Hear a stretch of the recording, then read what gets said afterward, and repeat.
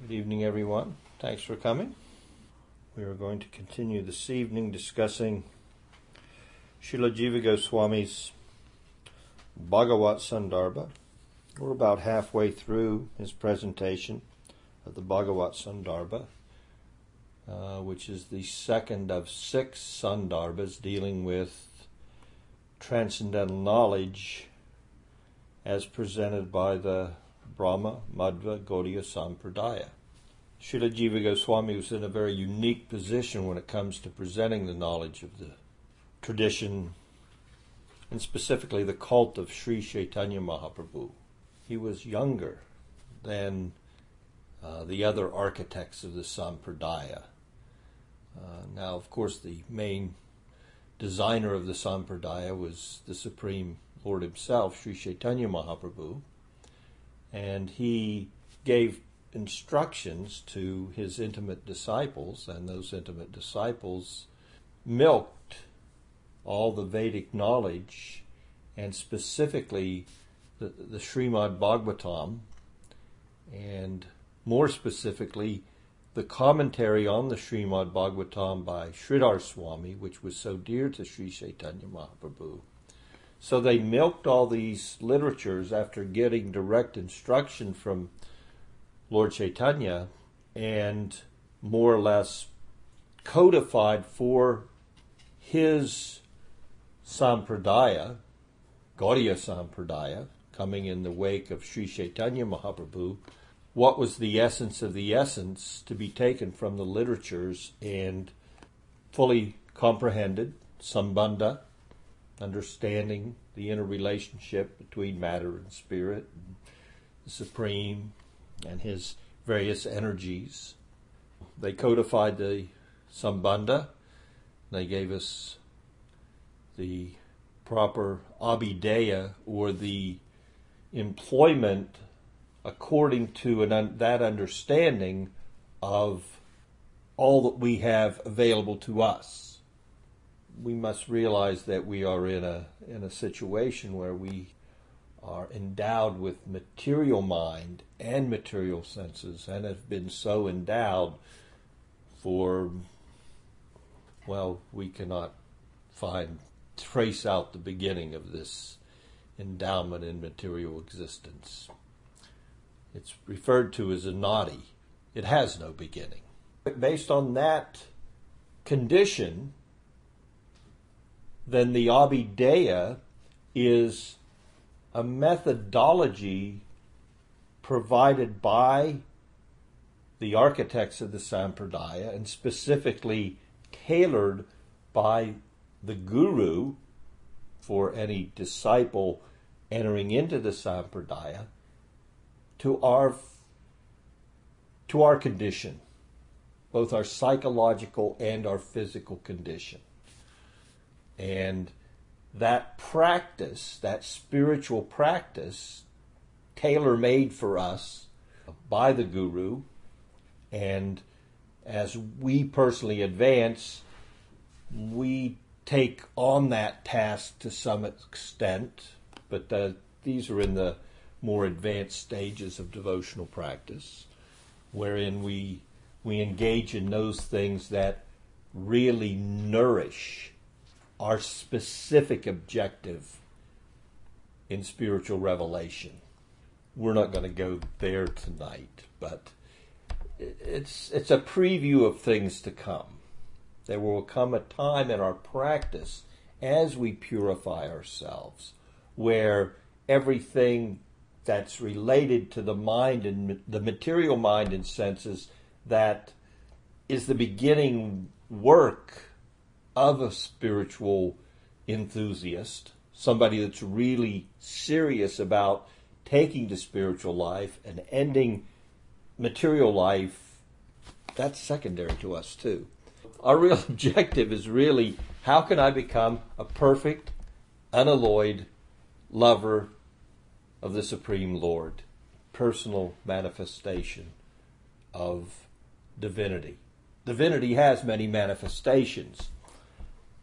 And actually the Sandarbhas themselves that we are studying right now, the beginning of the Sandarbhas by Jiva Goswami centers around one verse from the Bhagavatam. Vedanti tat tatva vidas tatvam yaj janam advayam brahmeti paramatmeti bhagavaniti subjate. That there's different classes of transcendentalists. Not everyone approaches transcendence or pure spirituality with the same understanding nor the same objective. So this verse speaks. These various transcendentalists approach that non-dual spiritual substance according to their own inclination. But the non-dual part applies to them all, and that's very important.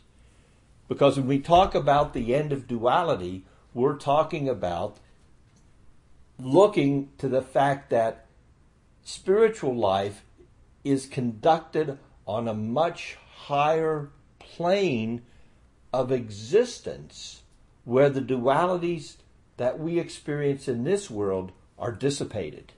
Imagine a world of simply pure consciousness. Pure consciousness to such an extent that in its full revelation to us, there's nothing that we can desire in relationship to our spiritual position which is unattainable. So the ground upon we walk in that transcendent, fully conscious realm of our existence is Chintamani. And the trees that shade us and provide sustenance are Kalpavriksha. And the cows that nourish us are Sarabi. All these things, Chintamani, the Chintamani that we walk on, and the Kalpavriksha trees, and the Sarabi cows, give unlimitedly whatever the spirit soul desires in relationship to a full enactment of spiritual perfection in devotion. So whatever you want to give to God, it's immediately provided. However you want to serve the devotees of God, it's immediately available to you. Not in this realm where you've got to go out and get a job to give something. Not like in this realm where everything, before we can actually even taste our true spiritual position, what to speak of entering into a relationship, just getting to our pure Satchitananda. What to speak of having an understanding of the Lord's Ananda, which is unfathomable, requires mastery of the mind and the senses. Those things have to come, the material inclinations of our mind and our senses have to gradually fall away. So, as I was saying, Jiva was in a very unique position. He was younger than the other direct disciples of Sri Chaitanya. All the work that was done, the instructions received by his older uncle, Sanatan Goswami, and Srila Rupa Goswami, Gopal Bhatta Das Goswami, whose personal notes he based this whole presentation on. The Sandarbhas are based on the notes of Gopal Bhatta Goswami. He never got around to writing a book, but he kept notes. I can't want to forget this. Oh, I don't want to forget that. It takes a lot to take all that. Imagine being in the presence of such transcendent personalities and in the presence of Sri Chaitanya Mahaprabhu, how much transcendental knowledge was flying through the airwaves. Gopal Bhatta's there. Oh, I can't forget this one. Let me put this. I got enough leaves here for all this stuff. I'm sitting here in one class and I can't even write enough notes to enter into this. Jiva was younger, so when he sat down to compile his Sandarbhas, he had the works of Sanatan Goswami at his disposal.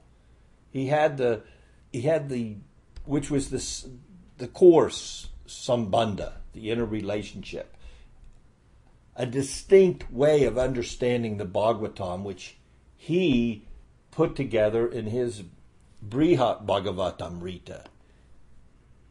And it's an interesting the whole look at that book. You look, and the Maharaj Parikshit is like he's heard everything. Just the premise to the book is amazing. If the Bhagavatam is the essence of all the Vedic knowledge, and you look to what Sanatana Goswami came out with as far as Brihat Bhagavatamrita, the concept was Maharaj Parikshit has just been completely enlightened by Sukadev, and he's ready to leave the world. And his mother says, no, hold on a minute here. You were just enlightened, and I wasn't there. Fill me in. Give me the essence of what you learned in that discourse from Sukadev Goswami. I realize your time's short, but you have enough time for this. I'm your mother. This wonderful book containing all the Sambandha, all the essence of the Bhagavatam. What is the purpose of spiritual life? What are we meant to attain? And we follow the life of Gopakumar as his attainment shows us the way to become a Raganuga Bhakti, following in the footsteps of one of the Lord's personal eternal associates in that land where Krishna, the Supreme Godhead, doesn't even know he's God. He set that aside because the love is so deep and so thick with his devotees, he doesn't have time to deal with it. The love is more important than the running of the universe. I'll expand myself for that. This expansion, that expansion. Purusha avatars can deal with the universes. They can appoint demigods, and Narayan and Vaikuntha can, he can deal with saving humanity. He can manifest so many incarnations, avatars, and they can enter to the world and deal with that. I'm here with my people. What did you say? I'm God? No, I couldn't be God. Radha controls me at every minute. God is somebody that's not controlled at all.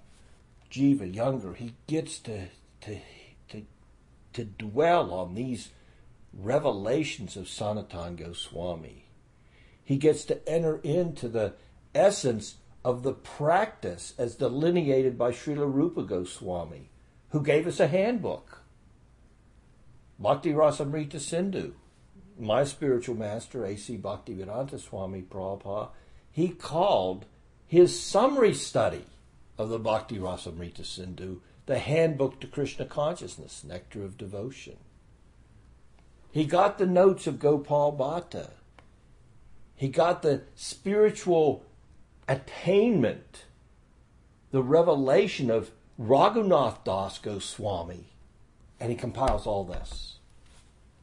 And this is the Sat Sandarbhas, the Sandarbhas of Jiva Goswami.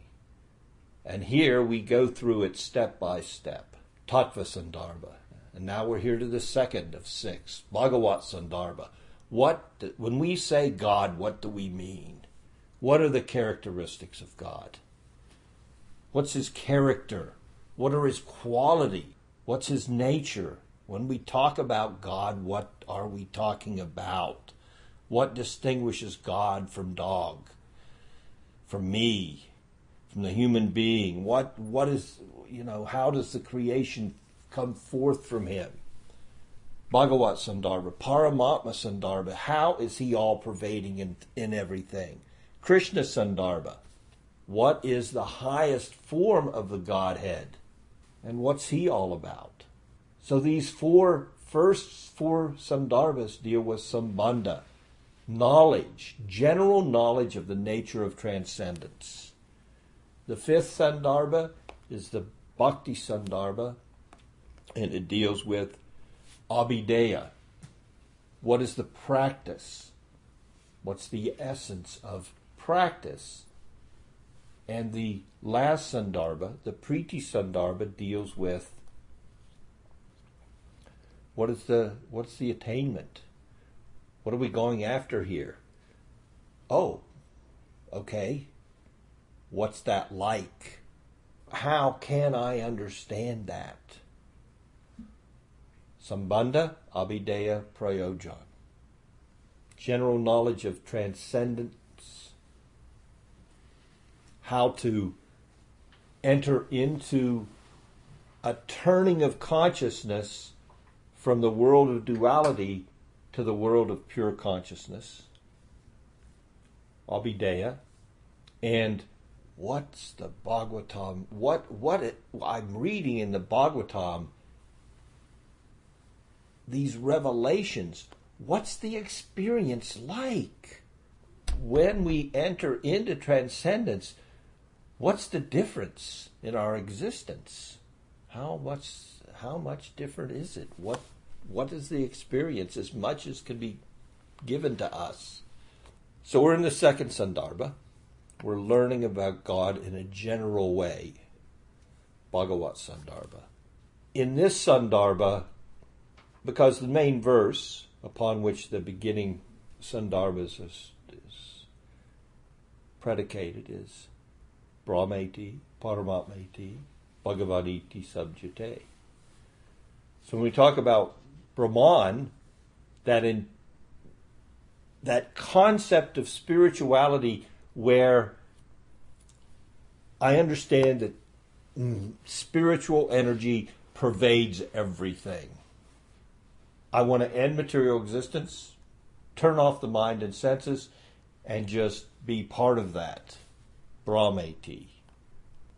Jiva Goswami didn't write a Brahman Sandarbha. Why?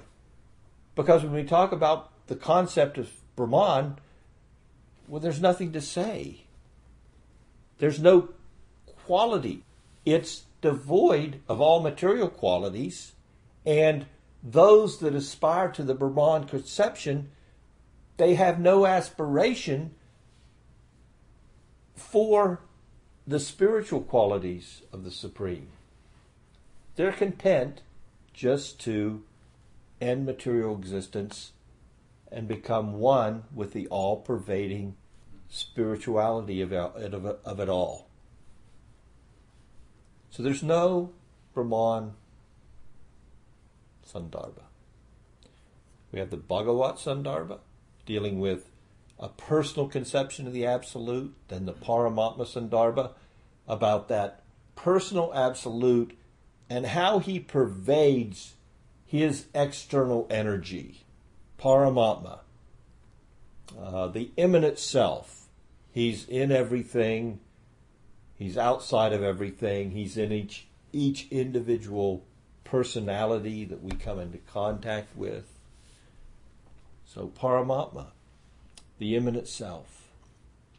And then Bhagavan, this a concept of supreme transcendence where there is a distinct personality over just more far-reaching than just the immanent self that we experience within material existence. A personality who is an embodiment of all that is spirituality, who has his own distinct qualities, characteristics, and energies. Bhagavan. So we use this term, Bhaga, all wealth, all fame, all beauty, all knowledge, all renunciation. He has all those things. And that's just the beginning, but those are pretty good ones. Wealth, strength, fame, beauty, knowledge, renunciation. He's the most wealthy, he's the most beautiful, he's the strongest, he's the most knowledgeable, he's the most renounced. And boy, is he beautiful. Wealth, strength, fame, beauty, knowledge, and renunciation. Now, when we talk about a complete condensed personality of all that is spiritual and of all that is the fountainhead of the energies that we experience in this world and of all that we conceive of unfathomable energies in that all-conscious world, then that's Bhagavan. And then Krishna, well, Krishna's that God that he's all that Bhagavan is, but the sweetness is so overwhelming. The exchange that you can have with that manifestation of the Supreme is so sweet. The love is so thick. The full and total dedication in devotion that we can experience in relationship to that personality far exceeds even knowledge of God. You start tasting that sweetness, you don't care how God made the universe. You don't care how he comes in the different avatars. Become so enamored by the sweetness of that personality, who is God, that you forget that he's God. And as I said earlier, he forgets that he's God, and you live in a world of unending spiritual rapture with each other. So we're in the Bhagavat Sandarbha. That's a little introduction. We're in a section of the Bhagavat Sandarbha, Anucheta 47, and what Jiva Goswami is doing here is he's saying everything about God is transcendental. His name, his form, his activities, all of his attributes. It's all transcendental. Okay, so we know that. Let's go on. No, that's not Jiva Goswami's way. What Jiva Goswami does is he says, okay, let's look at these. Let's look at the Lord's form. What's transcendental about it? Let's substantiate that transcendentality of the form of God, and let's make sure that we understand what exactly that means. Because we only have knowledge of form that we've experienced. God's form is not like our form. I don't know about you, but I didn't choose this form for me. I didn't fill out a form and say, okay, next life, I want to be this and that, and, I want to have these, I want to be, a great scholar, I want to be a Billy Gates. I didn't get a form to fill out. And I don't know if any of you did, but it wasn't in my inbox at the end of the last course of activity. So here I am, and what's the difference between my form and God's form? Well, his form's eternal. He does get to choose everything. We don't get to choose hardly anything except by how we conducted ourselves prior to coming at this time, and the experience of coming into this form was so traumatic upon us, I don't even remember what I did. But I didn't do what other people did because I'm not as rich as some of the richest ones. I'm not as poor as some of the poorest people who are just like me in spiritual quality. There's no difference between me and the richest person in the universe. And there's no difference between me and the poorest man in the universe. There's no difference between me and the most beautiful person in the universe or the other end of the spectrum. There's no difference between me and every entity that I see in material existence. So Jiva's pointed out, well, God's form isn't like that. God's form is not like your form. Understand his form. He can have a form, although he's also fully formless. And when we talk of the Supreme as being formless, we can be referring either to the fact that he's that all-pervading energy, which is the background of everything in existence, including ourselves, or he's formless when we look to him in relationship to the form we have. He's not forced into a body like we're forced into a body. And he never leaves his body. And we haven't met anybody that has not been forced to leave their body yet. There's no eternality in the body that I'm aware of. History gives us some lessons in that regard, and no one's yet among us from ancient history. I know you've heard of some sages in the Himalayas that are thousands of years old. Yeah, there are some sages in the Himalayas that are hundreds and thousands of years old. But some of those personalities are manifestations of the Supreme. The Lord does walk among us in his transcendental forms. And he may stay here for the whole duration. Or he may appear or disappear as he sees fit. So Jiva here has taken the Shastras and he's looked at the form of God. He's looked at his name. He's looked at his actions. And he's looked at all of his attributes. Not all of them, because you can't really come to an end of his attributes. But he's given us some comparisons. Now this Anucheta is extremely long. This section, that's what Anucheta means. It means a section. So this section of the Sandarbha, which is the explanation of Bhagavan, is extremely long. We're coming to a section in it where the nature of the Lord's name is being discussed. So this next Anucheta, I'll read a little bit of what Jiva Goswami's said here. Similarly, the distinctive feature of Bhagavan's form is that it is manifest only through his internal potency, which is self-luminous in nature. We just touched on this. How amazing. The bodies of conditioned beings are under the control of the laws of nature.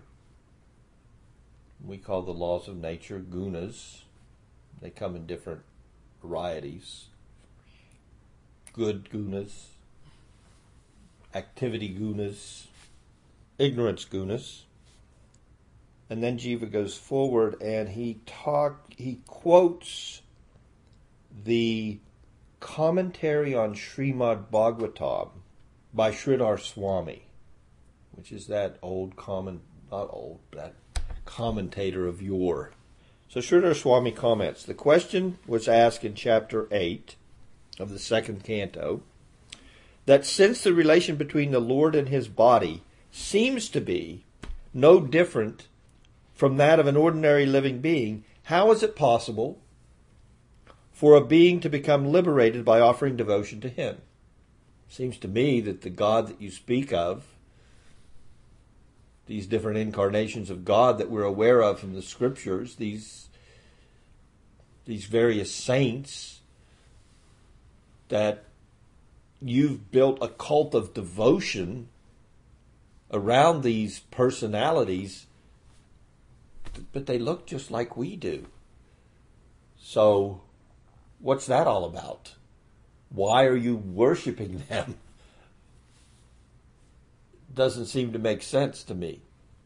Now we notice this, that the objections that are put forth, this time by Sridhar Swami, or we see it repeatedly by Vishwanath and his commentary, all these great sages who have given us these insights into the transcendental literatures, they all look at these philosophical ideas regarding spirituality and the Supreme from every angle of vision.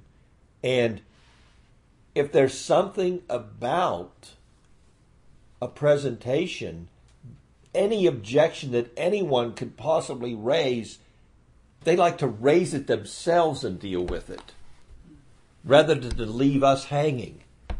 That's the nature of these literatures and these commentaries. It's a great boon for us because generally, a lot of the time, I don't want to be too general here, but we have a tendency, we just, when we're reading scripture, we may not think of everything. We hear God is like this, or God did that, or God interacted with somebody in human society in this way, and we may not think of all the implications that has. Well, these commentators, they don't leave any of the implications out of their analysis. So Sridhar says, as I said, I don't see a difference. How can you be liberated? How can you attain liberation from suffering in the material world by offering devotion to just anybody that looks just like you or me? I don't get it. Your scriptures are saying worship God. You're saying this is God and this is what God appeared like when he appeared in human society. I don't see a difference. Why worship him?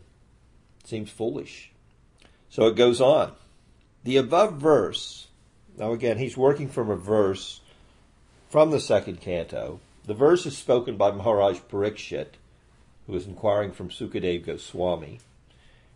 Maharaj Parikshit had said in this at this time, he says the Purusha form, now that we know the Purushas are those manifestations of the Supreme that bring forth what we call our life. They give us bodies, they give us a playground, they provide this. It's like a whole playground for us where we can actually think we're God. So we have a sun, and we have water, and we have bodies and food, and everything's provided. It's like, we're in the sandbox of God. So who put the sandbox there? These are the Purusha manifestations of the Godhead. So we have these Purushas. So Parikshit says the Purusha, from whose belly the lotus appears, has been described as having planets as his limbs. So some people have this conception that the universe is a manifestation of the Lord, and then they equate certain things that they see in nature from their empiric observations, and they equate these observations with certain aspects of the Supreme. In that way, they can develop a concept whereby they can start to relate at least to the Supreme in the environment around us. And we see this in many traditions. It's not only the Vedic tradition. It's natural. You've got to start somewhere. You might as well start seeing God in what's around you. There may be a lot more to God than that, but that's a good place to start our journey. As having planets as his limbs, though different from the material human form, which is endowed with limited limbs, he seems similar since he also has limbs. What is the difference between these two? So actually, Parikshit brought the question up to Sukadev. What's the difference? The above verse is put forth in answer to this question.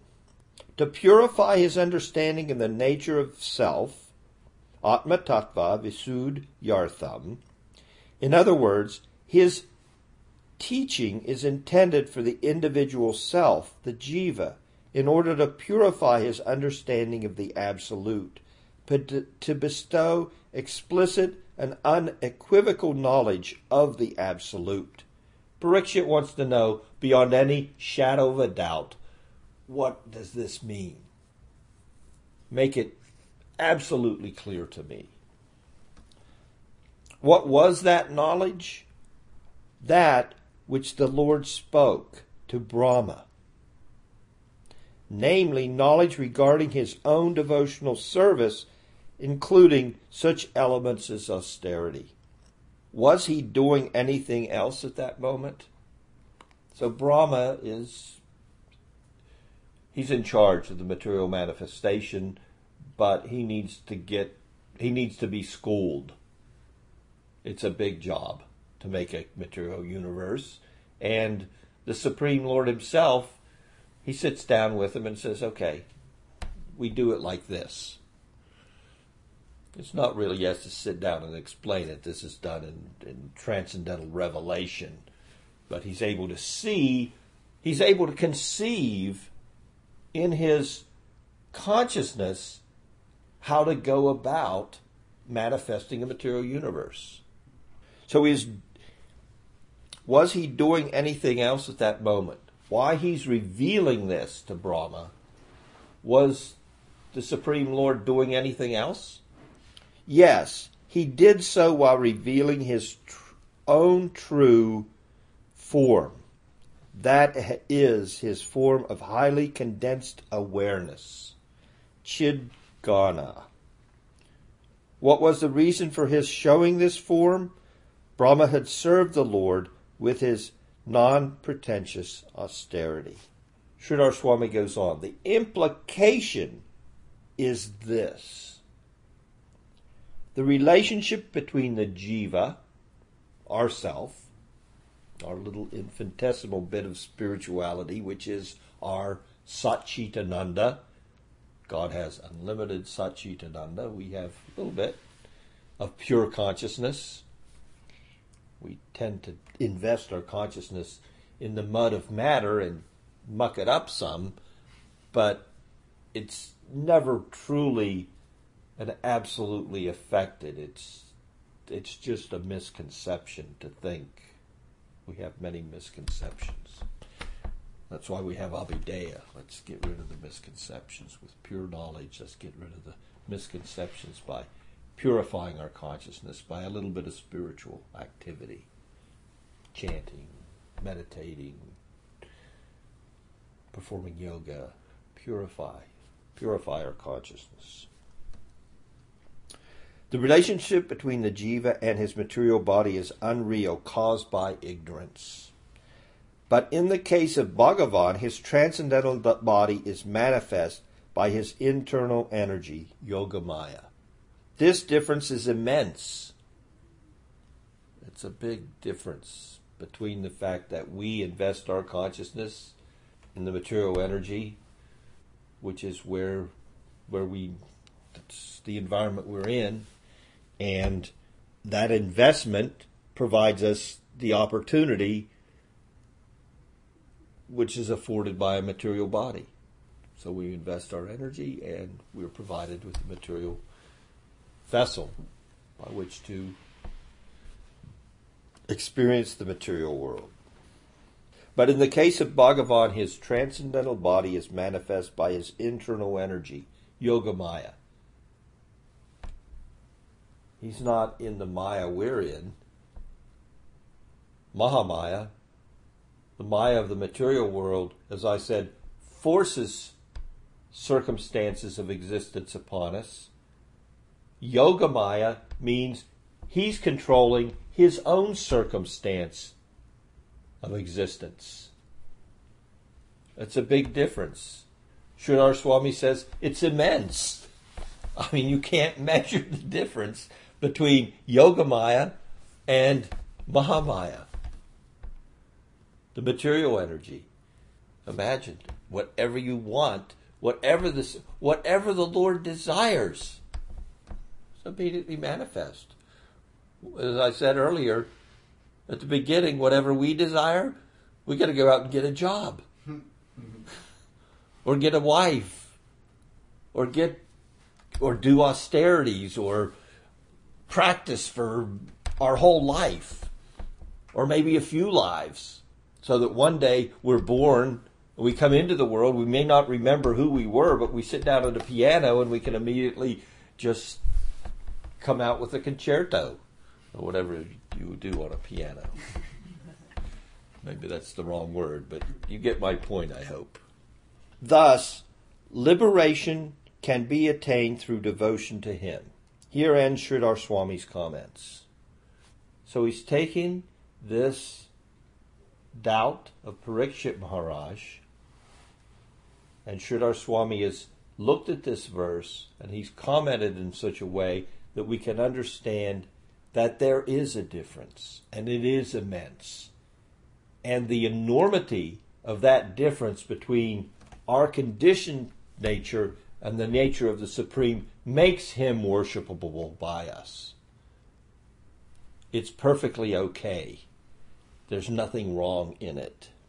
This Anucheta goes on to point out that there are places in the scriptures where different colors, it's interesting why Jiva would do this, but that different colors are attributed to different aspects of the Supreme and his servants, specifically Vishnu, Brahma, and Shiva, who are referred to as the guna avatars. They're in charge of the modes of material nature, the pure mode, the passionate mode, and the ignorant mode.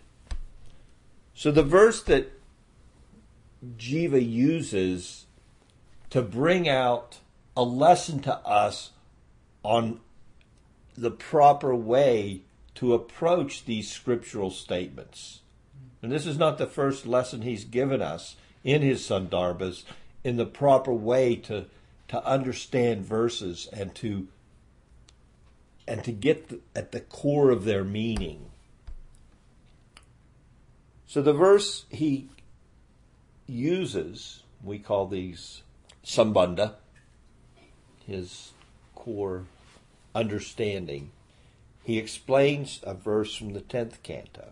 Through your Maya, you assume a pure white color for the sake of maintaining the three worlds.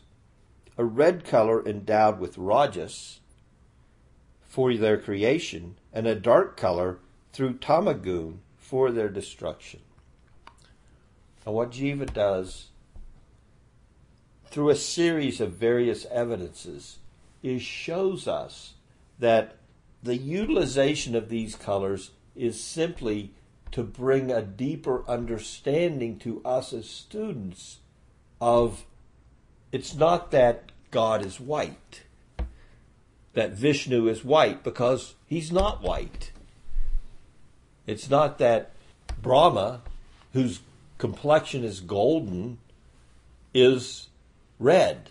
And it's not that Shiva, who's in charge of ignorance, is black. Vishnu's black. Jiva Goswami here really takes some time, and he just teaches us and schools us how to approach such verses and see them in context. Context means everything in the Bhagavatam. Statements are made in the Bhagavatam, and we have to see in what context is this. Otherwise, well, we can see what happens even in modern Gaudiya Sampradaya. In our own contemporary society of devotees, people take quotes out of context. I look back to my time in the greater ISKCON movement and what it's become today, and it's become a lot of Prabhupada said. But sometimes what's used as an evidence, a quote from the guru, my spiritual master, is taken out of context to prove a point that's unrelated to what he was speaking about in the first place. Therefore, you get all these false philosophies, these misconceptions, and they are anarthas. What is anartha?